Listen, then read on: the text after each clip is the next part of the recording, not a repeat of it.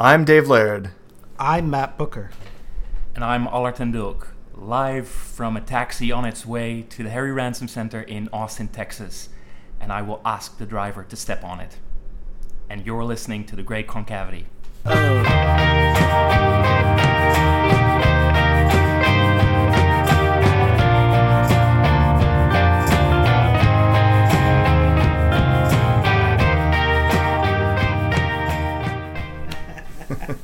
Yes, nice, Allard. Thank you for your great intro. Welcome to episode 33, everybody. We're here with Allard ten Dulk, who is an academic scholar who studies Wallace and literature and film from the University of UV Amsterdam. Is that right? Well, I'm a research fellow with the VU University Amsterdam, and I'm a lecturer in philosophy, literature, and film at Amsterdam University College. Yeah, sorry.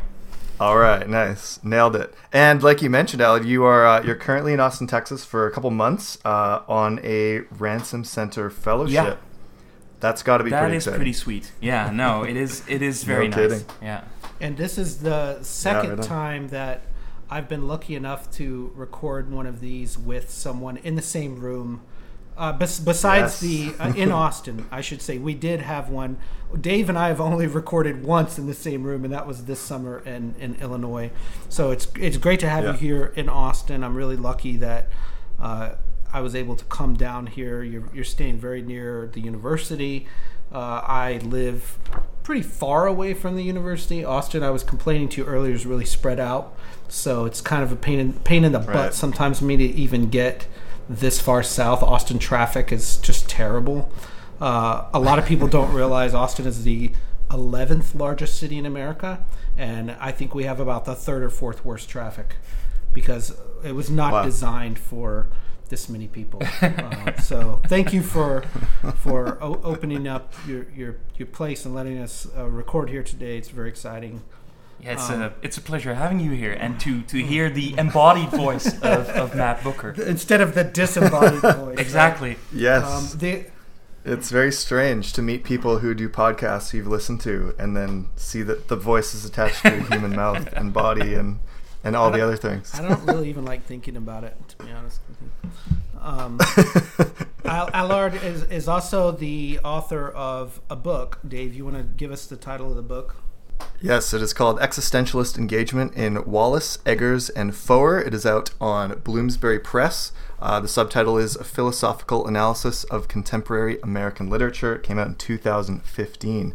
So Bloomsbury, being the generous publisher that they are, sent us copies, and so Matt and I have got to spend some time with your book over the last several months on and off as we've been gearing up for this interview.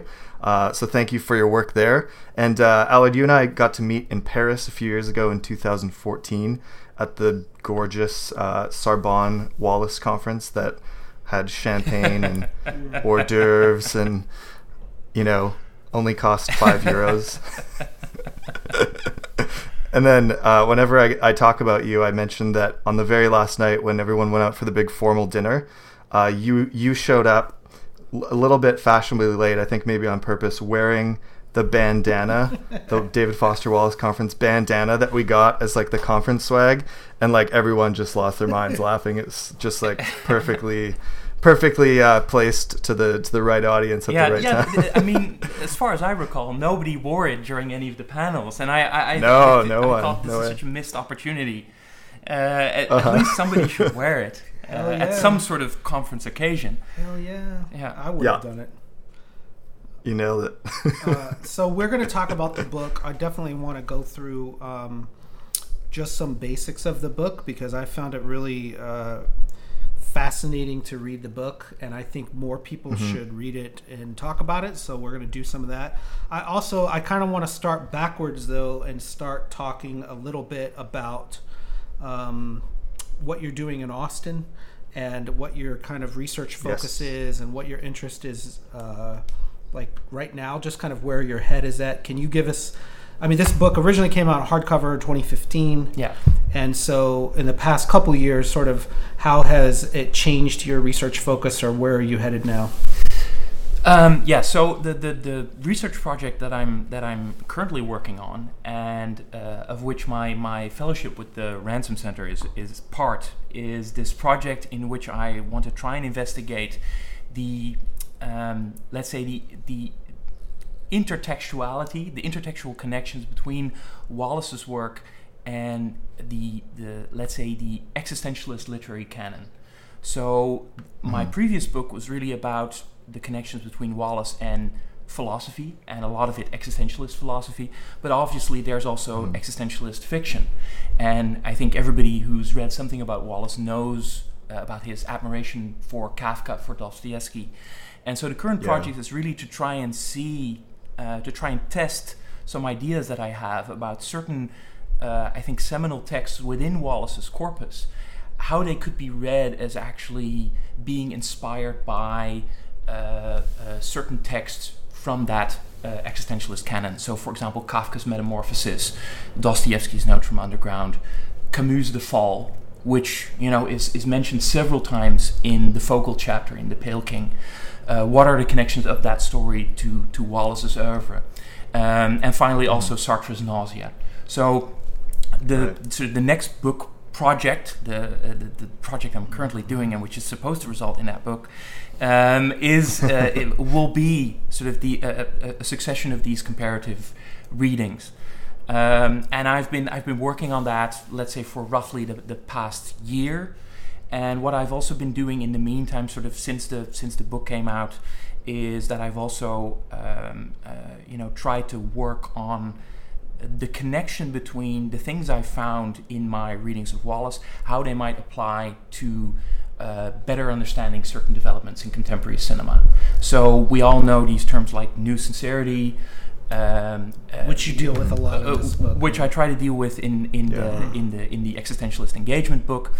And that term is also being used in cinema, but quite similar to what I found in Wallace studies and literature studies, is that term remains underdefined, I feel. What do we mean by sincerity? And what do we mean by sincerity when we talk about cinema? This seems to be a weird term when you want to talk about cinema, and I've tried to clarify that a little bit and try to see how some of the suggestions within the existing debate can be tied together by coming to some more, let's say, philosophically underpinned understanding of that concept.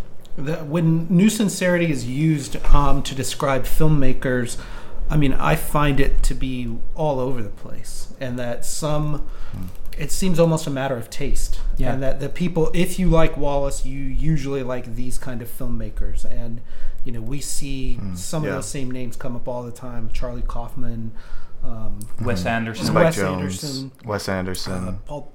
Noah Baumbach. Thomas Anderson sometimes. Yeah. I mean, and it's just like, to me, that seems like what you're saying is very ill-defined, and same with music, too. There's a lot of musicians that are called, they're in the New Sincerity movement. Yeah. And it's very, it makes it seem like a fad. Yeah. Almost like this is something that comes and goes. Yeah. Do you think it's more defined in literature or in some other film? I think the term new sincerity by now is a little bit more defined in literature. I think it's not the go-to term for a lot of people in film studies, because sincerity is, I think, an even weirder term for people in film studies. What does it mean for a film to be sincere?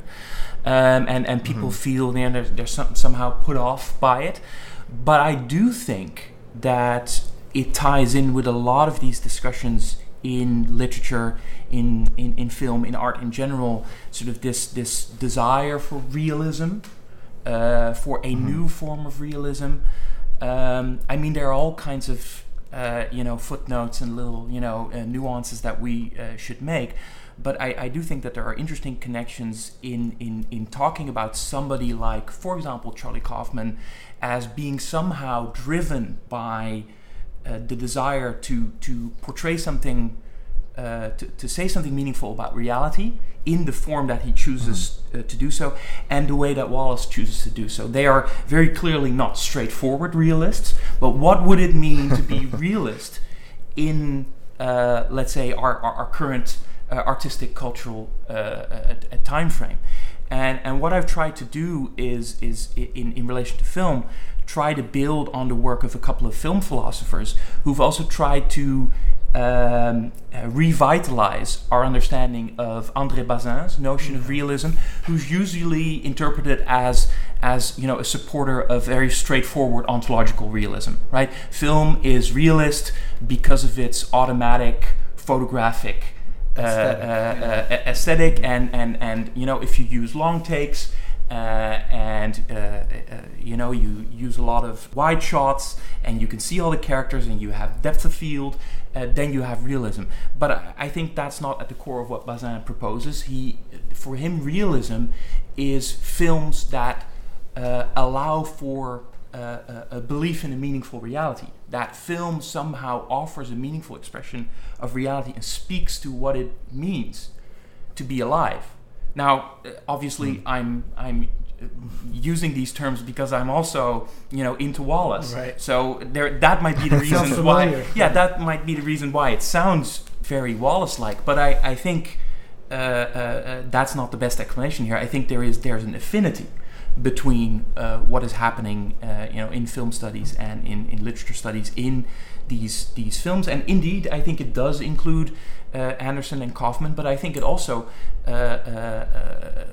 includes less usual suspects, like, for example, Lars von Trier, Michael Haneke, Richard Linklater, those kinds of filmmakers. The Dardenne brothers, I think the Dardenne brothers are an amazing example of how their style is, on the one hand, very self-aware and very, as a spectator to their films, you become very aware of the presence of the camera, and their films are very intense to follow, but at the same time they're almost documentary-like in their intense realism.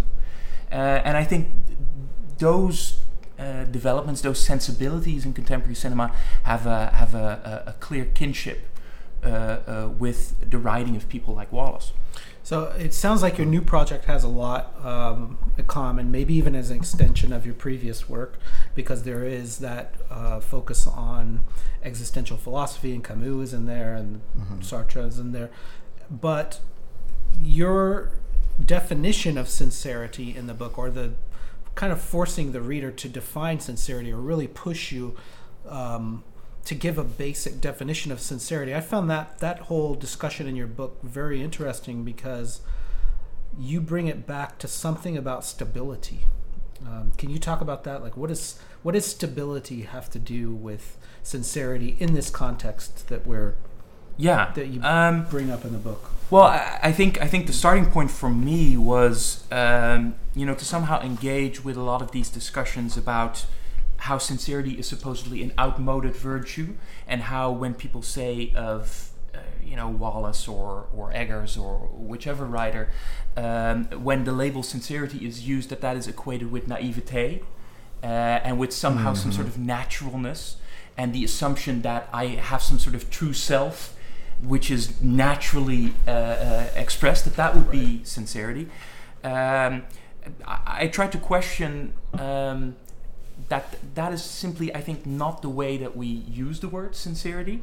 I think when we look at virtues of self-becoming, maybe for the past, say, roughly 200 years, a lot of the literature suggests the dominating virtue in Western culture has in fact been authenticity. Somehow to be true to some sort of a core of what you are or supposed to be, and to somehow resist corrupting external influences. Yeah, kind of like transcendentalist ideas like Emerson and Thoreau, like the sense of your self identity is the core. Yeah.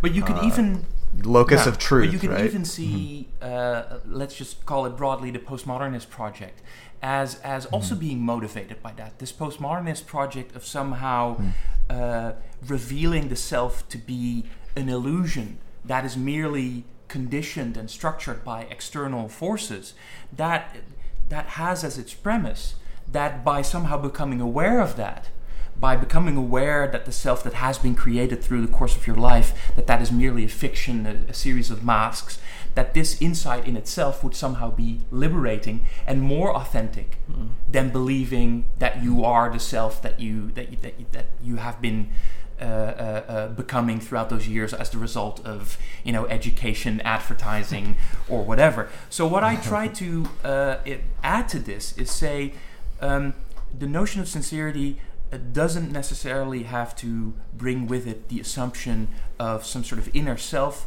which is honestly communicated to the outside. I think in many ways that is actually more what authenticity brings with it, right? In order to be authentic, I have to have something inside me which is somehow protected from outside corruption. And when I'm trying to be sincere with people, I'm simply trying to cohere and to get back to your question, Matt, to somehow make stable my expressions in the world and the actions that come with it. That if I attempt to be sincere, it is the attempt to somehow create some sort of coherence between my actions, between my promises, between my ambitions, consistency, and that I also look back to who I have been so far, and that if I feel that some of those things are not so good, that I undertake actions in order to change that, and that I am actively involved in this process of self-shaping. So I think the existential call to the individual to form a self, to become a self, to integrate somehow the different projects in one's life in some sort of coherent self, that for me very well qualifies for this label of sincerity. And again, not as being some sort of naivete and some sort of honest communication of what I have inside of me, but some sort of attempt to create a coherent self that has a certain presence in the world and takes responsibility for his or her relations to the world and to other people. God, you bring up something in the book too that a lot of Wallace scholars, when they're having this discussion, which you do with the AA portions in the book, especially with Don Gately and his attempts to become a sort of coherent self through this system of AA. But when talking about sincerity, you also bring up a bit from Octet, which I really love. And there's some discussion there's some great lines about defining sincerity is really not even like something even beyond what you would typically imagine, that it's almost defenseless, that it's beyond defenseless, it's like unarmed. Yeah. And I think a lot of, maybe this goes back to the film as well, is that we define it in terms of what it's not. You're unarmed, you're pure of heart in a way that's I don't know, that it's lacking something that I'm really curious. Maybe we should back up and say how the book is structured a little bit. Yeah. So can I just briefly respond to that? I think for me, what a notion like sincerity communicates is that myself depends on the outside and it depends on other people. When you think about already all the associations that you could have with the word authenticity, the word authenticity is about me, me being authentic. When you think about the word sincerity, it is about how I relate to the rest of the world. And I think indeed, with sincerity and with the attempt to be, a self as the existential tradition calls us to be, that indeed it includes this element that we also see in Octet. This acceptance of being, in some ways, unarmed before the other. My attempt to be a self in the world is, in some ways, I have to surrender myself to the others in order to form this self and to have this self sort of acknowledged, to use a Cavelian term. Yeah, sorry. But, but that's perfect because, I authenticity is another ball of wax that I've thought about a lot, and this is a sort of random example. But when I lived in New York, for example, there's a big self-reflexivity, a big self-feeling of like, are you a real New Yorker? Are you an authentic New Yorker? And it's like, well, what makes you an authentic New Yorker? Yeah. And really, it comes down to what you just said, which is you get to decide. You choose. If you choose to act and live It doesn't matter if you've lived there for a week or 20 years or 50 years or your whole life. Is like, if you choose to live in such a way, you're authentic. Yeah. And the same with like fans of certain things. We deal a lot with like fandom, right? Yeah. And it's like, well, am I a real fan or am I someone who just got on the boat today? Yeah. And it's like, in a way, it doesn't matter. That you get to decide the way that you define yourself and you choose to act.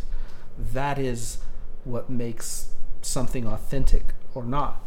And there's, more elegant ways of putting this, and that's why when you were talking about that kind of hyper-reflexivity, that it's something outside of yourself, that made me back up and think we need to maybe give an outline of the whole book here. Because you start out really talking about that hyper-reflexivity problem. And to me, that sort of sets up a lot of this tension between the self and the world. Right, and that there's tons of good quotes in here that about, if you want to stop being egotistic and solipsistic, then you have to have something outside of yourself to. Can you say it better than I am? I'm like floundering. Yeah, well, I guess, and also the reason why the connection that you're suggesting is indeed so strong, also in the book, is because the hyper-reflexivity and the sincerity chapters are both in conversation with Sartre. Right. And I think what Sartre's early existentialist phenomenological philosophy helps us see very clearly, and I think it's also really that part of Sartre's philosophy that Wallace is so interested in, is that early part of his philosophy is really about trying to define what consciousness is and how consciousness relates to the world outside it and relates to others, or maybe actually phrased better, how consciousness is that relation to the outside world and to others. There is nothing beyond consciousness except this relation to the outside, and Sartre makes this division of what he calls degrees of consciousness, and he talks about pre-reflective consciousness as a being with the world. I'm simply, I'm walking, and all my attention, all my consciousness, so to say, is directed towards the world. As soon as I start thinking about what I experience, I get on the reflective level, and I thematize, in a sense, my experience. And there, Sartre says, implicitly the I, the ego, arises. And what then happens at the next level, the self-reflective level, is that consciousness thematizes that I, that ego, the consciousness itself, and it becomes sort of wrapped into itself. And there are obviously all kinds of very useful aspects of that, but Sartre also immediately notices how that is, in a sense, consciousness moving away from what is its object, namely what is beyond consciousness. And if consciousness turns in on itself, it in a sense forgets about that world, and it forgets about the other people that are, supposedly what it's in contact with. And this can turn into what you could call hyperreflexivity, what we obviously see a lot in Wallace's work, where consciousness is only interested in itself, and it is completely turned into itself, and it doesn't have the objects that it is consciousness of anymore. It simply becomes this turned into itself thing that objectifies itself. And maybe I didn't explain this so clearly. Maybe you did. Maybe people should read the book. For Sartre, when I said consciousness is nothing except that relationship to the world, for Sartre that means that consciousness is not an object. It has no thing-like quality. It is a relation to things. It's a relation to objects. It's a relation to other people. But when consciousness turns into itself, it starts treating itself as if it is an object. It starts treating itself on the model of the way that it looks at the world outside. It starts treating itself stones and other objects in the world, and you start objectifying your own mental states as somehow objects that are inside yourself, which Sartre says is not what consciousness is like. That is not an accurate representation of what the contents of the mental life that's are. A problem. Yeah, and it leads to these objectifications of thoughts, and all the things that can go wrong about that. Of which Wallace is such a fantastic cataloger in a sense. Yeah. And I realize we've got to this far in the conversation without once mentioning Dave Eggers or Jonathan Safran Foer. So maybe we should also say, not only do you deal with Sartre and Camus and Wittgenstein and Kierkegaard. But also with a few novels, not the entire oeuvre, but a few novels from Dave Eggers and from Jonathan Safran Foer. Do you want to tell us why you picked those particular ones? Yeah. Well, first of all, what I really wanted to do is not make this a book about one author. I really also wanted to engage. Earlier, we talked about a certain lack of a definition of sincerity. Mm-hmm. I think very similarly, I found that the debate about Wallace's work and authors that might be seen as following his example or something like that, that it was missing some sort of investigation of what it might be that ties their works together then. I mean, I think there's a lot of differences between Wallace on the one hand and Eggers and Foer on the other, and also just between the three of them. But I think there are also good reasons for saying that they also have some affinities. And I wanted to research that, and I wanted to somehow describe how we could look at those novels, at the works of those novelists as being related. And my approach to that was to say they have a certain shared philosophical dimension. Some of the concepts that are part of that we've already mentioned: hyperreflexivity, sincerity, but also irony, a certain desire for reality, commitment, for community. And I think I chose Eggers and Foer because I think at that point, when I was starting this project, they were clearly being marked in a lot of articles as the clearest examples. I think for a lot of people, they were also the authors through which people came to Wallace. I mean, that was the case for me, right? I read Eggers first. I mean, Wallace wasn't so well known in the Netherlands. I read Eggers. I read his first book. And, then I heard about this, I was reading Wallace about Eggers. Bourbon. Did he have his quote on the hardcover. Yeah. So I thought, hey. Yeah, I also read Eggers and Foer before coming to Wallace as well. And I think, as I also say in the book, Wallace is in many ways the sort of the difficult writer who pioneered, I think, some of these philosophical aspects of the writing that connects these authors. And maybe Foer and Eggers, they clearly are in a sense indebted to Wallace. And maybe their works are not as difficult and not as witness to complex, they also they don't feel as if they've been the result of the same struggle that Wallace clearly had in giving shape to his fiction, finding exactly what he wanted to say in those works. But I still think that there's kinships between these authors, and that's what I wanted to somehow bring together in the book. It's interesting for me because my perspective on some of that was the result of a lot of publishing hype, and like living in New York and working in publishing, very attuned to like what is the next big thing, and what do a lot of people say is like the next great literature, right? And at the time, I was very into Wallace and thought that Infinite Jest had sort of been left out of all the major awards and been snubbed a few years before. And when Eggers' book came out, I was like, this is shit compared to Wallace. But I still read it and enjoyed it, but I was like, I'm very...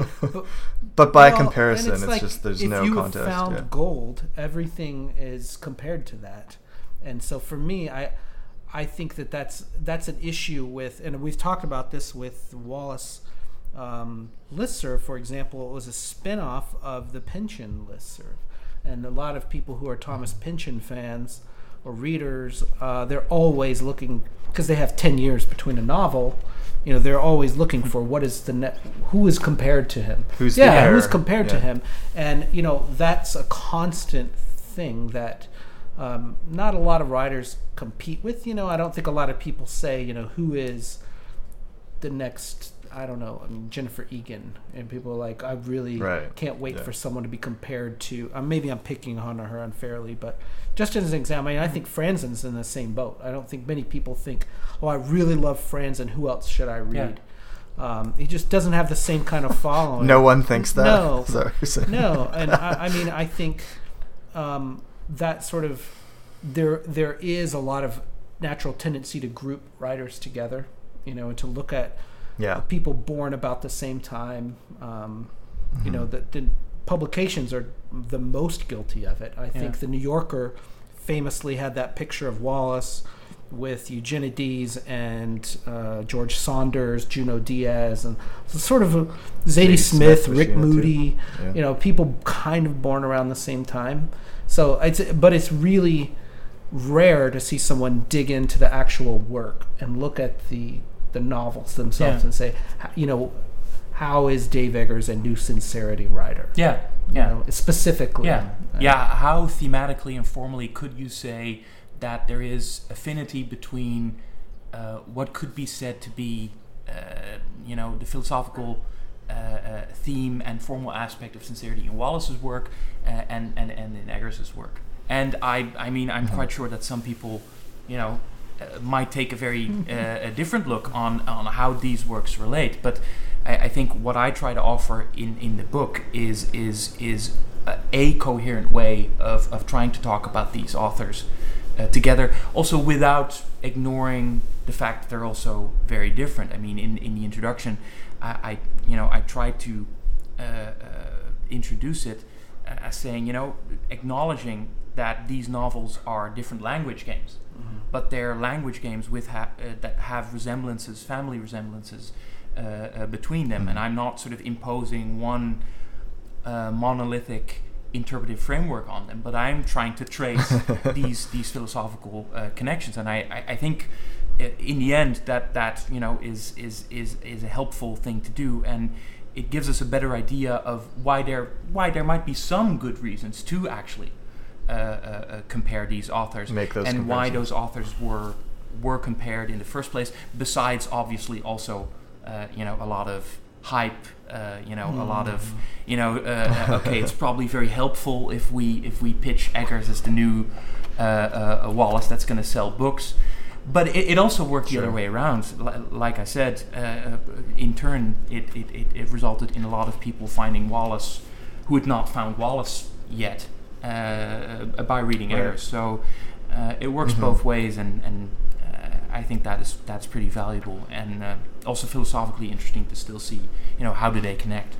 Oh, and and it's hard for me to talk about this without sounding like a complete sycophant. But it's true, and I also don't want to equivocate and just say, oh, everyone is the same, they're all good. I think the way that I read your book was that Wallace sort of dominates a lot of the scene of American literature that a lot of people, especially at a certain time, were trying to emulate. And Saunders had that line after Wallace died about how he was the first among us.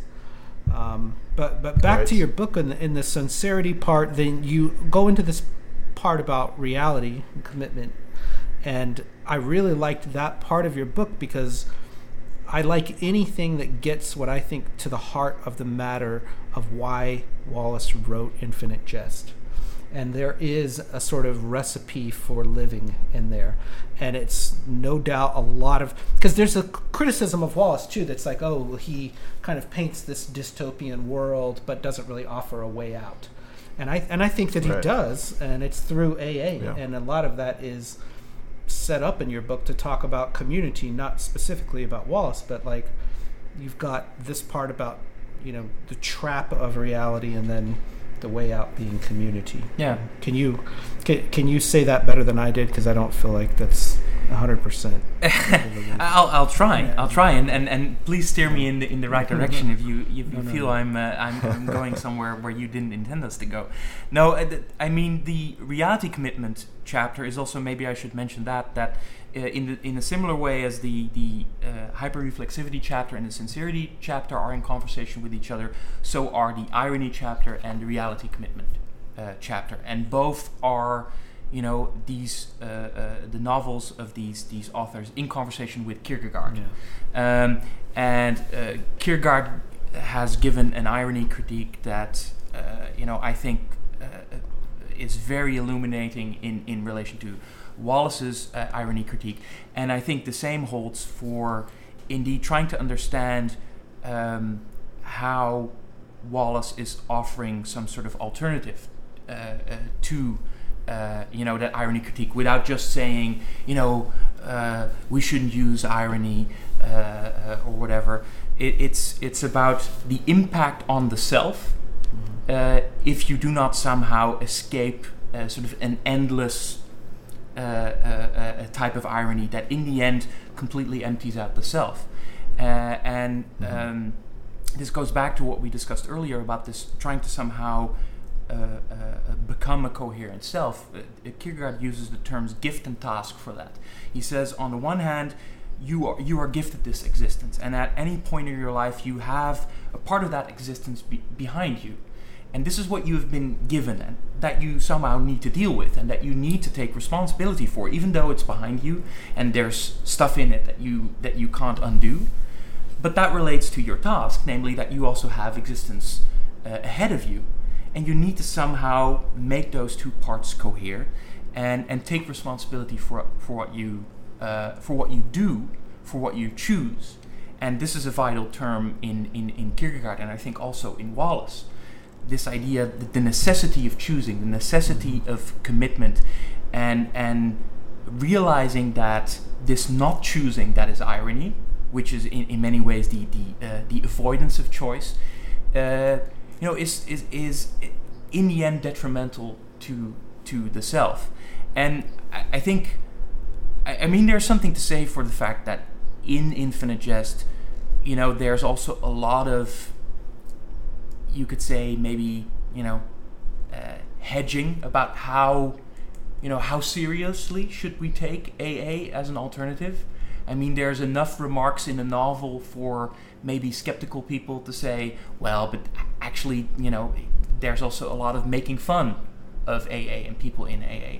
But I think that doesn't then notice other elements in the novel where, you know, the alternatives and sort of the situation of these addicts, this, you know, the situation of people like characters like Hal, and this beautiful passage about anhedonia and this rootedness in romantic Weltschmerz, and that choice is necessary, and that AA is to be taken seriously as a possible route to this. And I think why sort of the making fun of AA is in the novel is to tempt the reader to see this as a way out, to say, AA is also, you know, that's not serious. How can you take this serious, right? We live in an ironic age. This can't be a serious alternative. And therefore, I think what is important about Wallace's fiction, and what I'm also realizing in this new research project, is that so many sort of, I think, the real substance to Wallace's, what you could call ethical project, is actually supposed to be realized in the reader while reading. So we can think that, you know, Mario might not be a convincing character, or that Gately, you know, in the end might also be a too simple portrayal of sincerity or virtue. I personally don't think so, but, you know, I'm aware that some people might think so. Bret Easton Ellis, I'm sure, does. Huh? Bret Easton Ellis. Yeah, undoubtedly. Yeah, so, but I think in the end, what is important is what these things cause in the reader, and the kinds of let's say, philosophizing, the types of realizing, okay, what is this novel trying to tell me? How is it trying to let me look at reality? Which kind of questions is it asking me, to pose in relation to that reality? And that is where these notions of sincerity and attention, other directed attention, right, where they are probably most properly realized. Sorry, I went off on a little bit of one of those digressions that I fear. No, that's actually right on track with what I was asking. And I think that AA discussion is something that definitely reads differently to me after Wallace's suicide. And that, yes, I do think he took it seriously, and it mattered a lot to him. And to him to write about it, he could sort of only do it that way. But that was, by his own admission, like the thing that saved his life.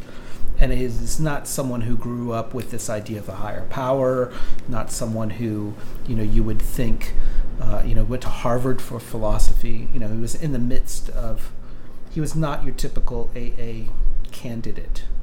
But and I don't think that there's something didactic about this so much of him trying to say everyone should do this. It's more like, here's one report from the beyond.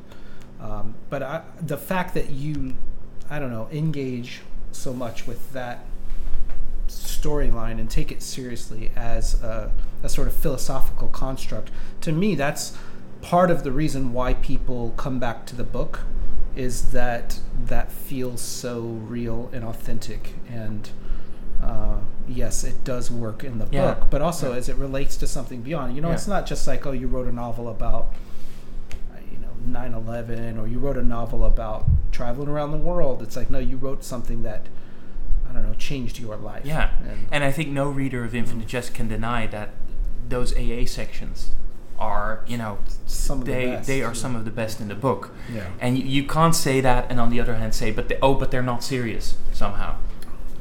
No, and I that's an interesting criticism, because I think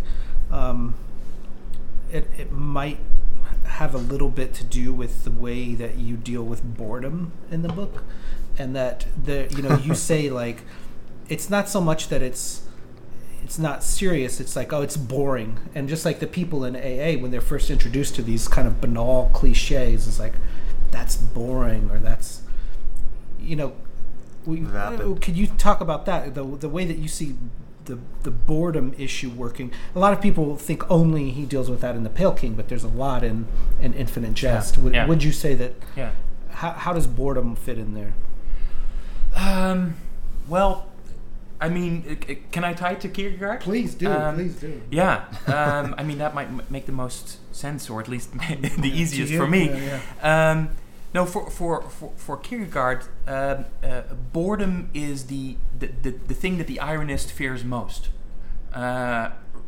When irony, in a sense, serves the ironist to distract from all kinds of things that might ask for that person's commitment or sustained attention.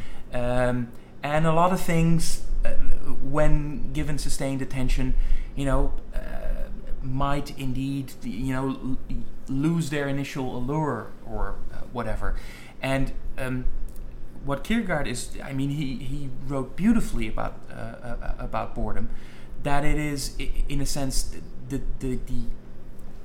ethical task to take this upon you, to accept boredom and to see boredom as your continuing confrontation with what you choose. That if you're serious about something, if you want to give your life direction, if you're going to want to give coherence to yourself, you have to be involved in a sustained way with those choices, and you have to accept the duration that comes with it. If you're going to be in a relationship that that will sometimes make you feel the passing of time. There will be moments where it's not exciting and jazzy and great and whatever. There are going to be moments of boredom, and Kierkegaard tries to say that, but it's exactly these moments of boredom that you have to work through and that confront you with the importance of your choice. And I think what Wallace shows, especially I think in Infinite Jest, he shows the huge difficulty that a lot of people have with enduring boredom.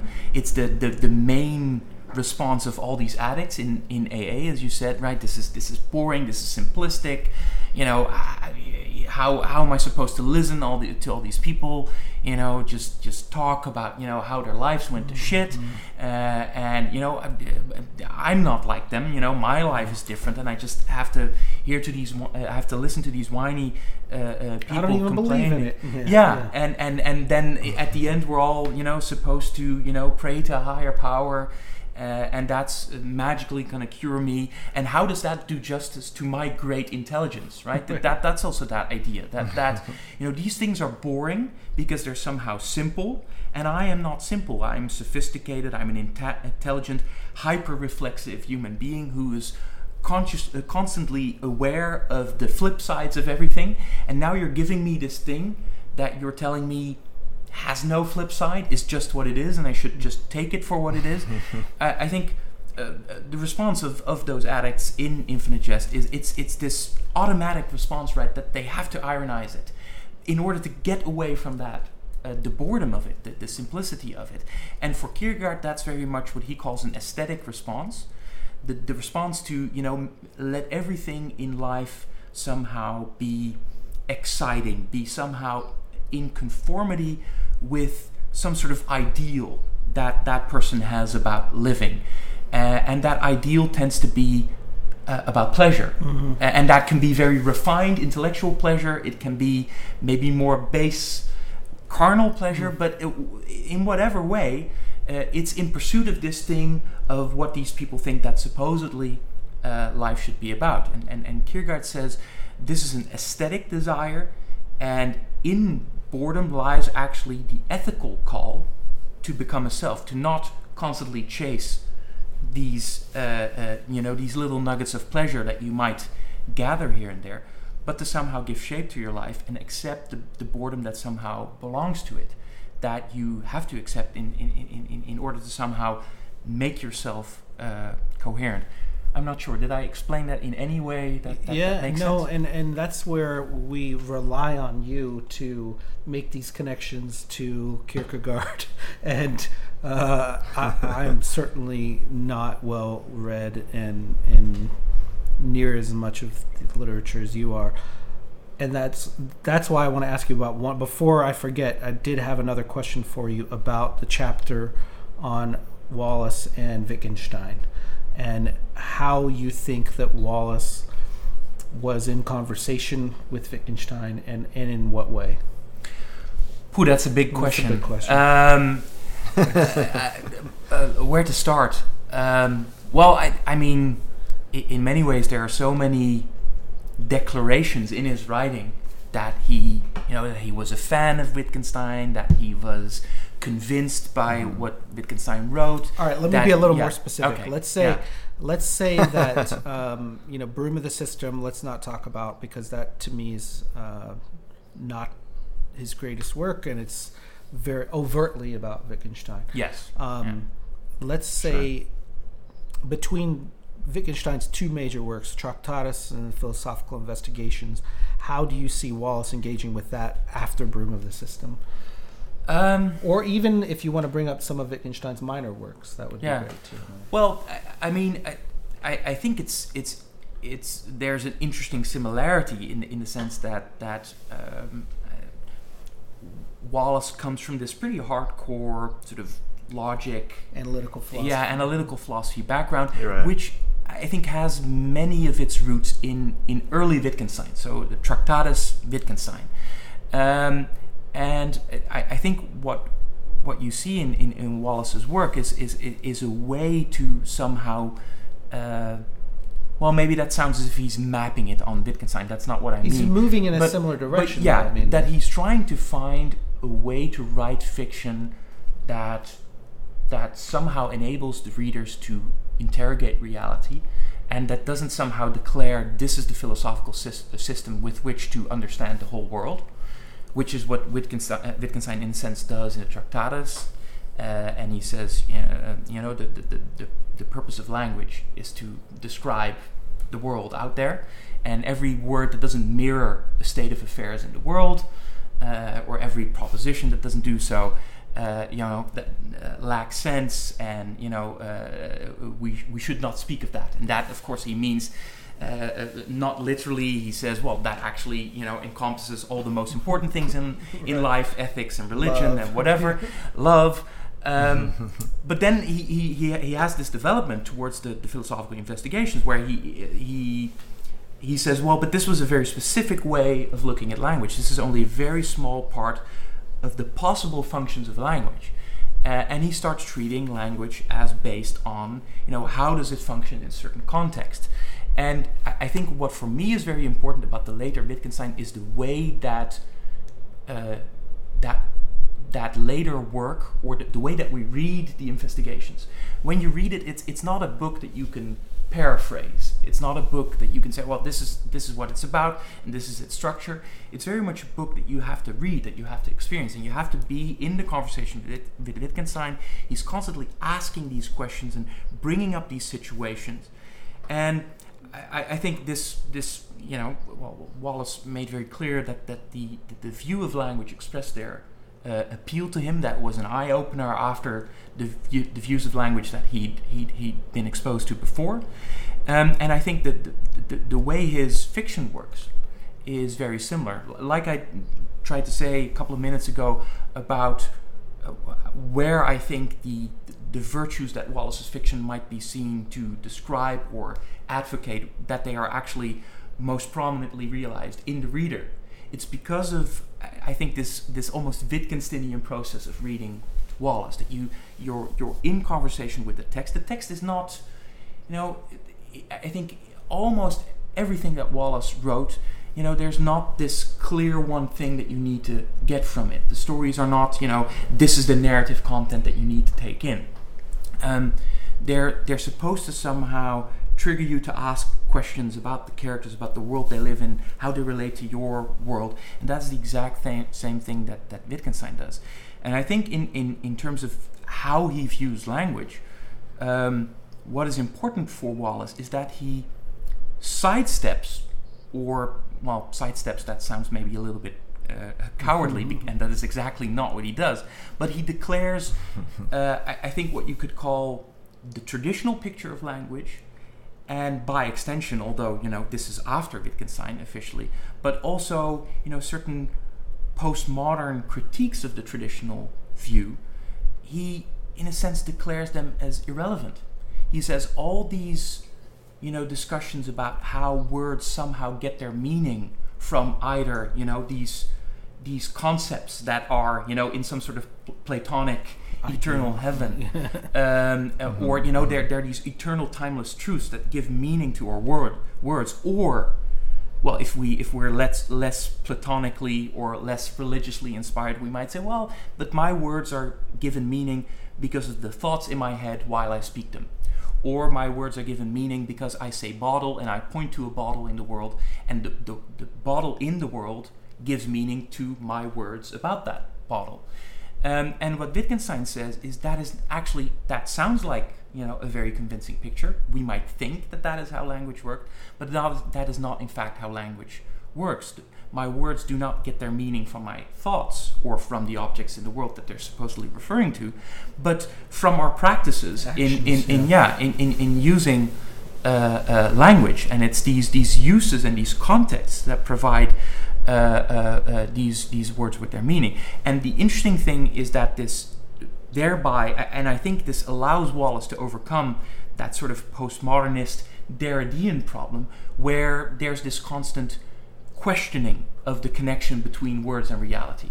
And I think a lot of his, let's say, rewriting and his sort of what you could call maybe his critique of John Barth is modeled on this problem. A lot of metafiction is about pointing out the illusory character of fiction, right? The words in the fiction don't point to any, actual realities. It's all, structure. It's all fake. It's all fiction.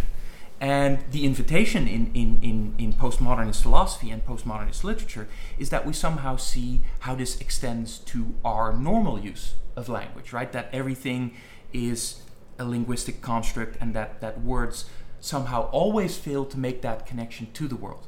That our attempts to describe the world are always just that, attempts to describe the world. They never actually succeed in doing so. And that's why you find in Derrida a lot of things like, words fail to mean. And this, in many ways, that creates a huge problem, because, if we're always failing to describe the world in some meaningful way, why are we doing this? What are we supposed to do? And Wittgenstein, in a sense, says words are not failing to do anything. They're not even attempting to make that connection to the bottle in the world.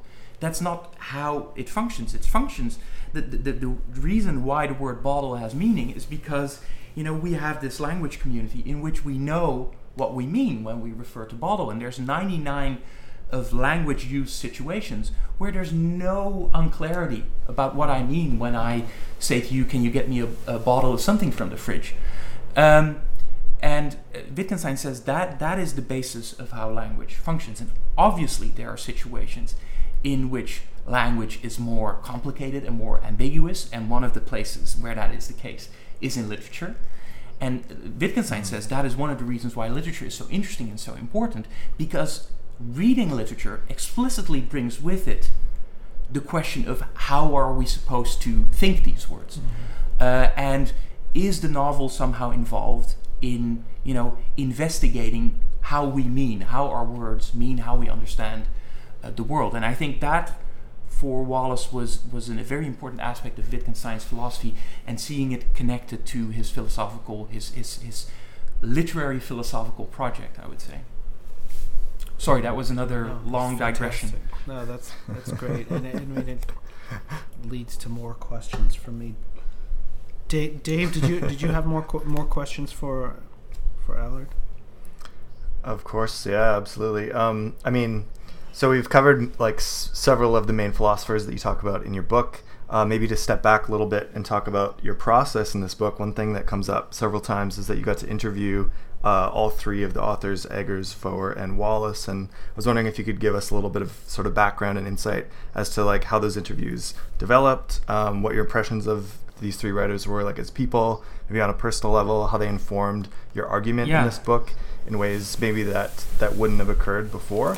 No, I think it definitely was very helpful. This was very much in the formative stage of the project. So it was really at the start of my PhD, and in the end, this book that got published, that came out of the dissertation that I wrote.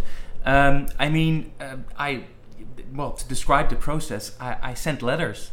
I sent all three of them letters. I had Wallace's address at his university. I sent a letter to Eggers at McSweeney's, and I knew some people at Foer's Dutch publishing house. And Foer has sort of a special connection with his Dutch publishing house, because actually they're now divorced, but Nicole Krauss and Jonathan Safran Foer, met, I think, in Amsterdam. Or at least they were both there on invitation of the Dutch publisher. And that is, why I think the publisher had sort of a good connection with them. And they gave me they gave me an address, which I then later found out was simply his personal home. So the short answer is you stalked these guys. Yeah. Through some indirect channels. More or less, yeah. I think I was somehow reluctant to use that word. No. Please commit a crime. No. Yeah. So please commit a crime. That's interesting. Goodness gracious. Not a lot of writers, especially our scholars writing now, have that sort of background where they, especially with Wallace, that they corresponded with him. What was that like? Did he take 6 months to respond and then apologize for it and and not really answer your questions? Yeah, well, no, not at all. The first thing, I am one of the lucky recipients of a Wallace postcard. Nice. I wrote him this letter briefly explaining the project, And I think relatively quickly, I think within a month, Wow. I got a postcard saying, this sounds interesting, but I'm realizing more and more how little I know about my own writing. Not sure if I can be, of help, but feel free to write more. I'd love to hear more about your project. So I wrote a more extensive description of the project, and I got a letter back, which was incredibly generous in the attention that it paid to my project.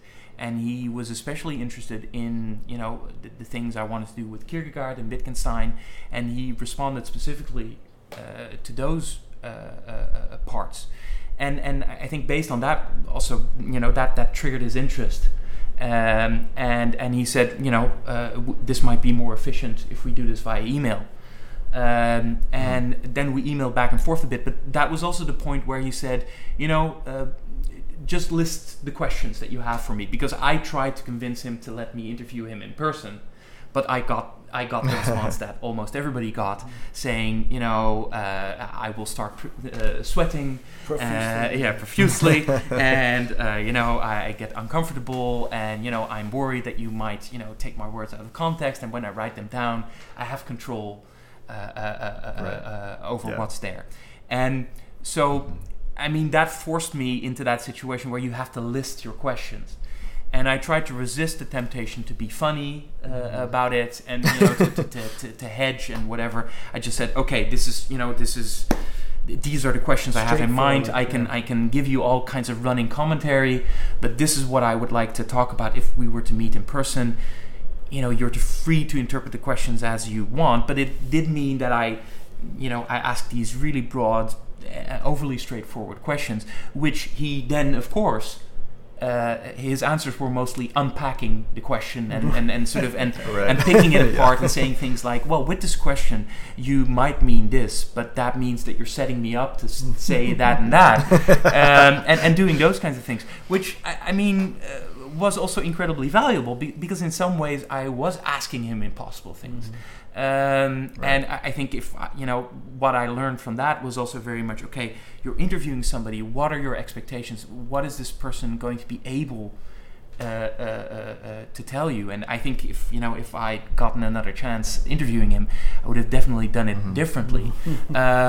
But it still was very interesting, and it was very interesting to see his mind work in those responses. They were very elaborate. They remained very friendly, but at the same time also very, he was clearly very, very conscious about rigorous, but also very conscious of, okay, you're researching my fiction, you're asking me these questions, and you'll make connections between what I will say now and what you read in my fiction. So he was constantly giving me disclaimers about how what he was saying actually had any relevance for his writing process and for how he thinks about his own writing. Please tell me you printed all this out. We'll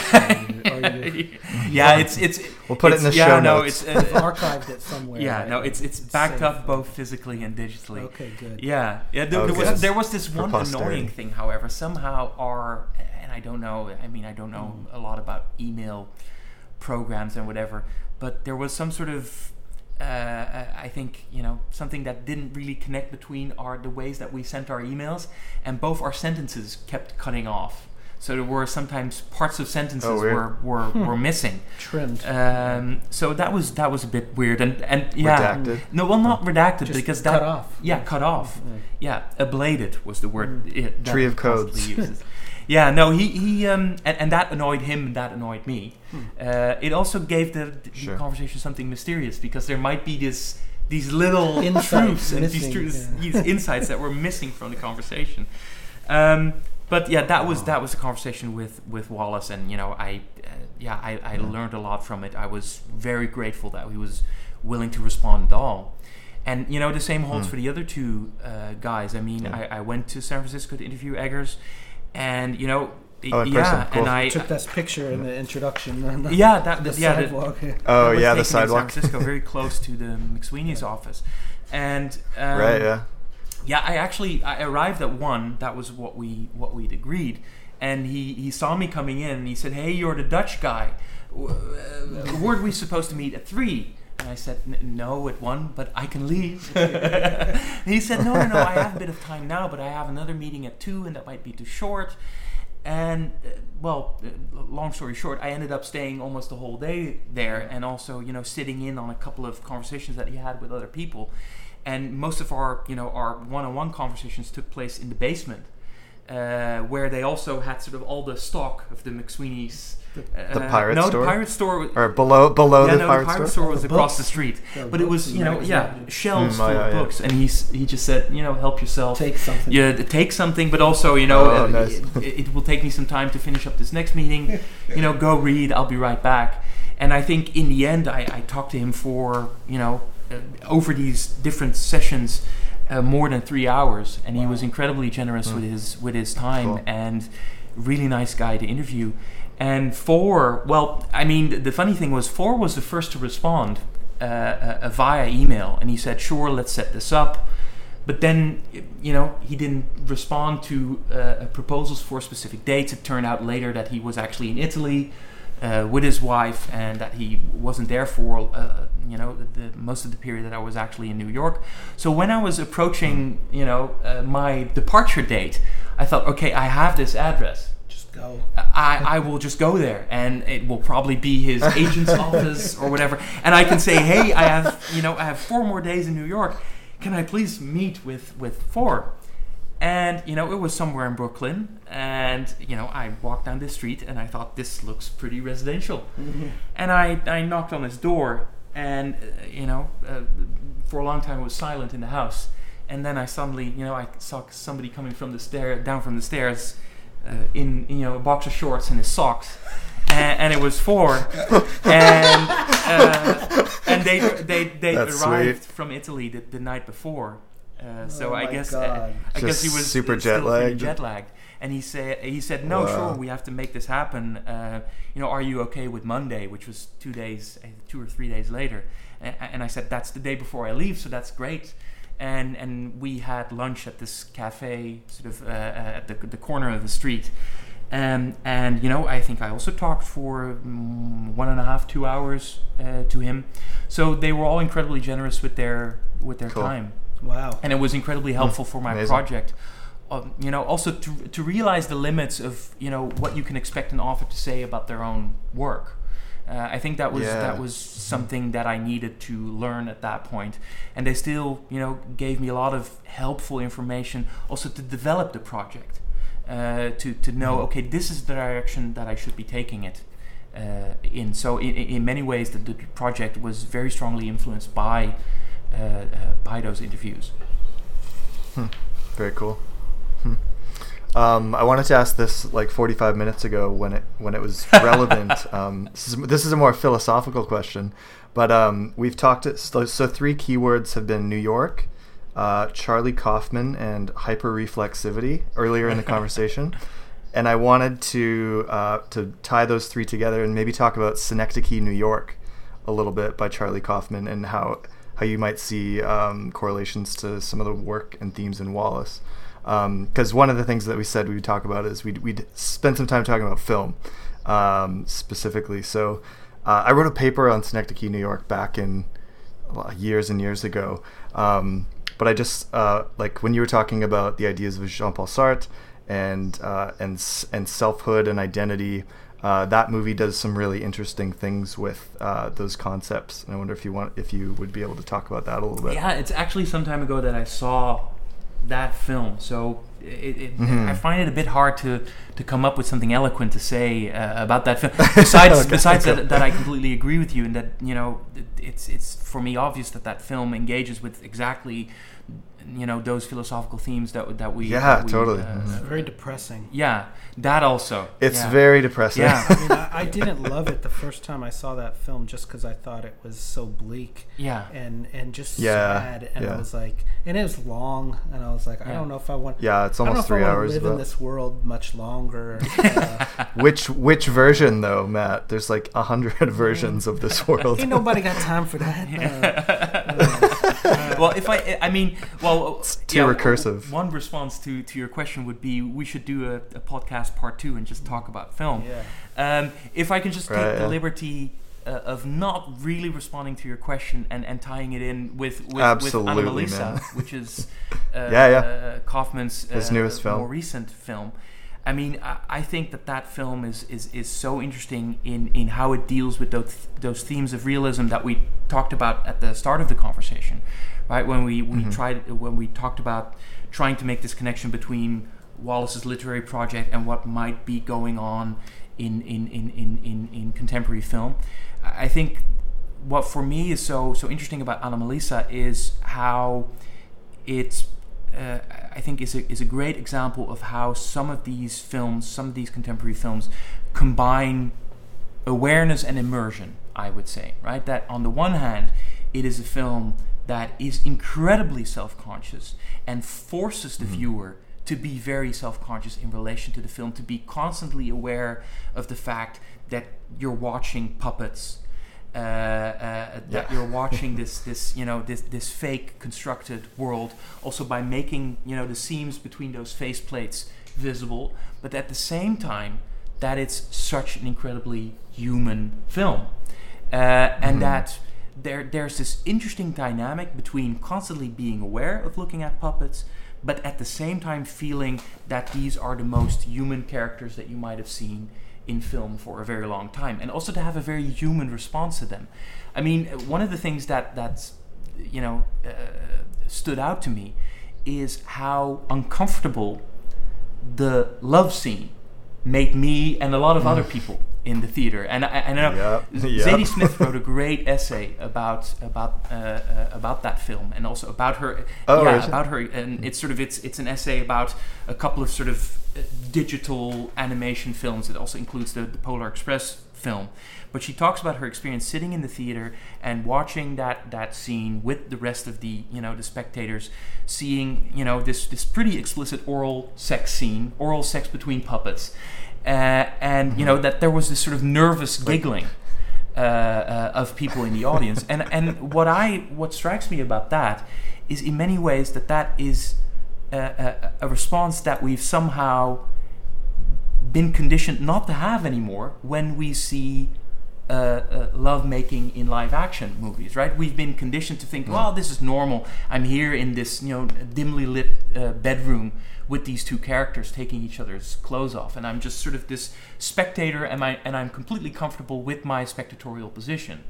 And Anomalisa actually brings back a certain uncomfortableness with my spectatorial position. Why am I watching this? Why am I witness to the intimacy between these two characters? Especially because this intimacy seems to be something that both these characters crave incredibly. That one of the characters has, apparently missed out on for a very long time already. He doesn't even see other people as full individuals. And now finally he encounters somebody, and they have this click and whatever.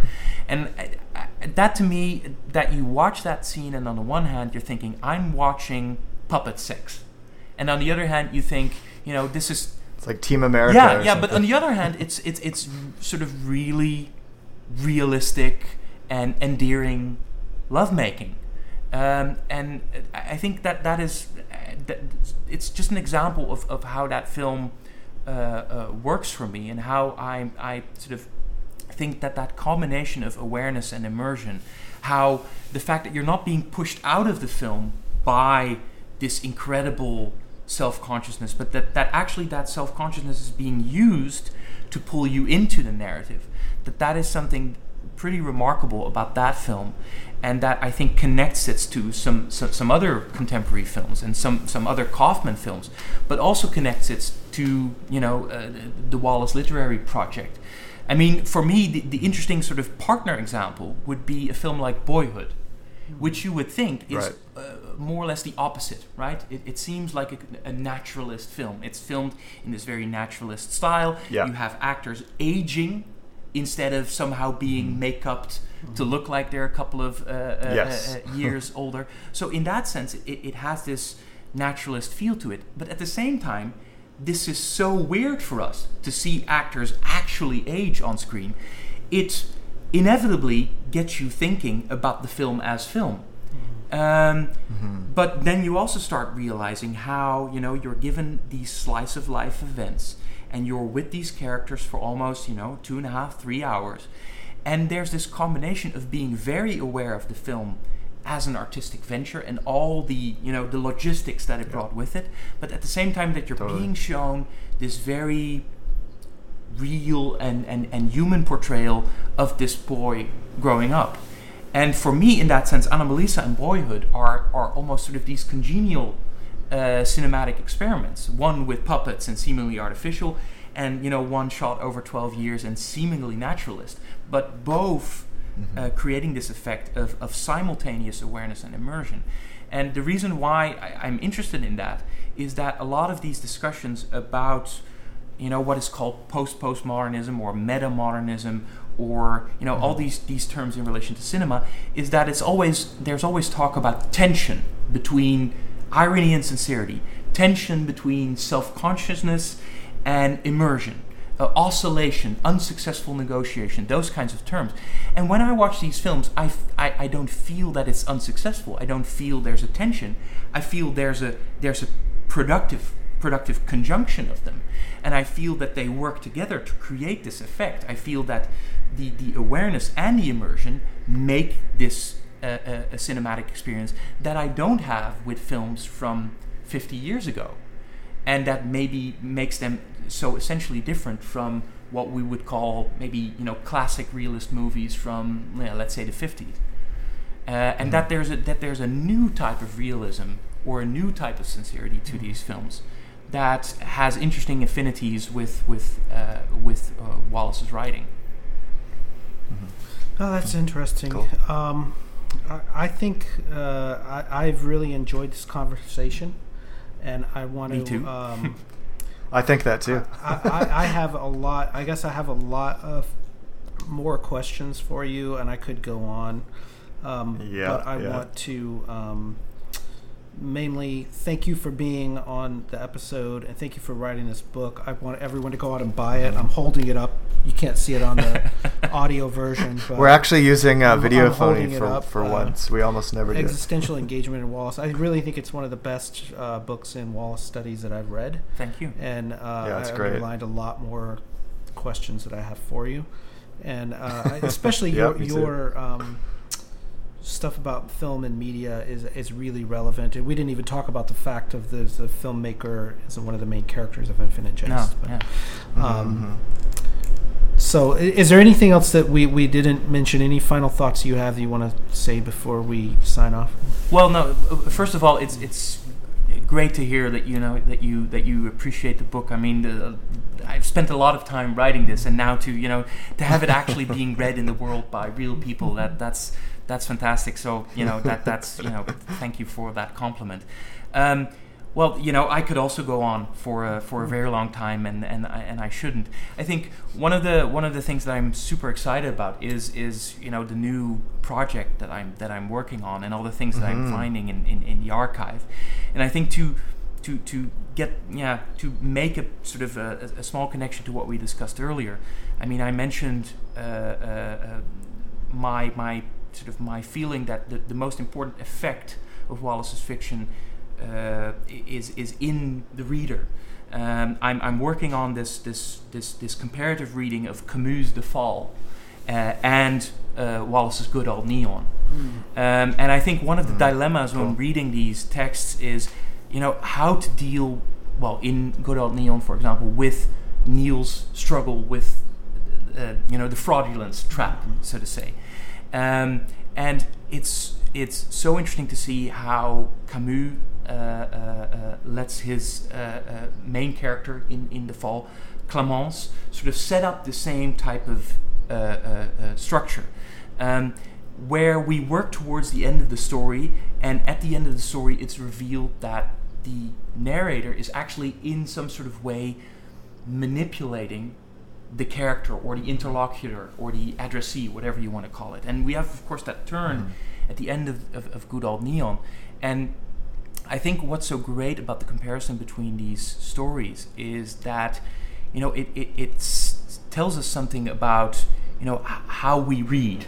And I think when we read both those texts, we are obsessed with somehow finding out, okay, what is wrong? What is exactly, how can this character somehow be so, in this problem? And he has to be so extreme that he can't find his way out. And Robert Solomon has a beautiful text about Camus' The Fall, saying that is somehow the readerly strategy that we should resist, that we should, in a sense, say, there is nothing wrong with Neil, and that's not what Solomon says, because Solomon talks about Clémence in Camus' book. But I think you can extend this very helpfully, that there is nothing wrong, and that we should not be focused on somehow finding, okay, what is the core problem here? What is the explanation for why this character is this way? But accept that it's, in a way, his confrontation with absurdity.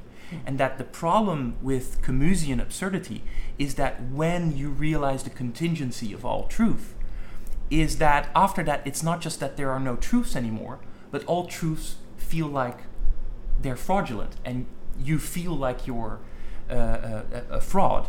And Solomon says we should therefore resist sort of falling into that trap and somehow agreeing with Neil that he is a fraud, and realizing how we are, in a sense, subject to the same dynamic, and in a sense reading against Neil's ongoing self-accusation, and at that final twist in the story also David Wallace's ongoing self-accusation, and somehow trying to break that spiral of hyper-reflexivity, which again is such an important topic in both those texts. And that is why also the ending of the story, Not Another Word, in a sense of this ongoing, self-accusation, and maybe also as readers this ongoing desire to find, okay, what explains this guy's problem, but that we somehow accept that this whole fraudulence is a result of the absurdity with which the individual is inevitably confronted, and that therefore this mode of attention has to be realized by the reader, and that we therefore somehow have to give the characters in that story the attention in which somehow the ethical call of that story is realized. Sorry, this was a very digressive, long-winded, and non-purposeful final thought. I hope the better version of this will end up in the book that is to come from all this, and in the sort of upcoming 2-3 years at conferences, I hope. For sure. Yeah, good. But we're going to edit it down. No. That's probably the right 20 thing to do. 25 minutes tops. Yeah. That's good. Yeah. So Ali, you have another month in the archive, Yes. is that right? Yeah, About yeah. right? Yeah, so you're getting some serious research time in there. Yeah, no. I'm very excited to see what comes out of all that. Yeah, so am I. In your future work. you're going to have a long time to sort through all your photographs when you're done. It's gonna take a while. No, definitely. Yeah, no. I mean, right now, just going through different Infinite Jest drafts, there's so much to take in, and to catalog for yourself, right? To capture and to catalog, and this will, this is material for years of research. It is true. Yeah. It's true. Do you guys ever foresee a time where they might publish the unpublished scenes of Infinite Jest? No. Does that seem like, from a publishing standpoint, like that's something that like people would buy or be interested in at all? No. They're also, I mean, just like too small an audience to make it work. Maybe. I also don't think that there's much. There's much demand outside of us. Like, there's a small group of like Wallace people outside of like the 1,000 people who listen to this podcast. Well, I think there's sort of like, I don't know. It's like rubbernecking. Like, you're gonna slow down and look at it, but I don't know what kind of scholarly value it has. You can already access that by going to the Ransom Center if you're a scholar, and just reading like a director's cut of Infinite Jest. What if it's not as good? But you also meant these sort of those early unpublished stories, right? So the beautifully titled Enema Bandit story. There's another one, the Enema Bandit. That one. There's one called the Piano in the Pantechnicon. Yeah, but that officially has been published. Has it? Yeah. I mean, Oh, yeah? the earlier stuff beyond Enema Bandit is pretty juvenile. Yeah. Like, it's pretty... he's trying to just get laughs. Yeah. You know? Yeah. Right. The Enema Bandit is, in many ways, quite funny. It's It's juvenile, funny. but It's a Frank Zappa song. I mean, there's a Frank Zappa song, The Enema Bandit of Peoria, Illinois. Or whatever. Oh, really? Yeah, I don't know. I mean, the Ransom Center hasn't really published anything by Wallace. Yeah. I don't know if they would allow like a big project. I'm sure that in a way they don't want to, because then if everything was published, it's like, why would you go to the Ransom Center? I think in terms of really publishing them, I think there's also the dilemma of, really trying to squeeze the last little bit out of, the Wallace corpus by publishing this. Right. I do think, it's nice to be able to read them. I find it interesting. I found it, exciting to read it, but it's also I don't think it's the stuff that people will go to Wallace for, or are missing out on enormously by it not being publicly available. No, but that squeezing the last little drop is true of like every major writer. Yeah. I think that's not unique to Wallace. I think that's true of like Faulkner and Hemingway and Virginia Woolf. Like if they found a letter or a previously unpublished story, hell yeah, they would publish it. Somewhere would publish it. Right. Yeah. So that, yes, I think a lot of writers' juvenilia gets published. I think maybe more of it will be published at some point. Yeah. I mean, there's some other little minor stories like Other Math. I don't know if that was ever published anywhere else. Don't I recall. know. Anyways. Yeah. We could go on. Cool. Right? Yes, we always could go on for more and more hours easily. But Allard, thank you so much for coming on the show. It's lovely to have you like in the studio, which is a rare treat, especially for Matt here. Thanks to for hang out having in me, real guys. life. And if people want to read more of your work, where else can they find it besides this book? Yeah, exactly. Well, they can hear a lot about it on the podcast now. Yeah, maybe by popular demand, we should do a part 2 so we can pick up on all the things we didn't get to discuss. You don't really do Twitter or social media or anything? No, I'm really bad with that. Okay. Yeah, maybe it's also... Do you have an academia.edu No, not even that. page I people do can check have out? I do Not have even a that. website Wow. which I intend to update pretty Do you soon. have a phone? No. I do have a phone. No, but what I do intend to do is update my website, in the nearby future, also to make what are officially called author versions of my published articles available, so that people can just get them instead of having to go through some sort of Springer Database, paywall or whatever. Yeah. It's allardindulk.nl. .nl. Yeah. Right. Yeah. And we'll definitely link Awesome. to that from our website. And Yes, we'll put you in the show notes. You're also published in Gesturing Toward Reality, David Foster Wallace and Philosophy, with your Good Faith and Sincerity article, as well as the Paris Conference publication from 3 years ago. Any other places that you're missing there's the that are easily accessible? there's the Boswell collection. Oh yeah. Long thing. The long thing. That features my boredom essay. Most of those essays are actually the same ones as appeared in the studies in the novel special issues. Mm-hmm. But in my case, I published the article on irony in Studies in the Novel, and an article on boredom in the Long Thing collection. So that's worthwhile for people to know. There's the presence of the other. So this is all really good. Dave, if people want to find us, where can they find our work? We are on Twitter at Concavity Show, same with Instagram, and if you want to get in touch by email, we are concavityshow@gmail.com. Hear me now, I insist. Oh, you've gotta trust me when I say long for something better than this.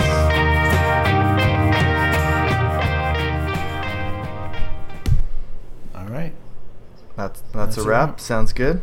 I think that was Cool. longer than an hour. All right. Yeah, I think you're right. that's not too bad. It's not our longest. It's always how it goes.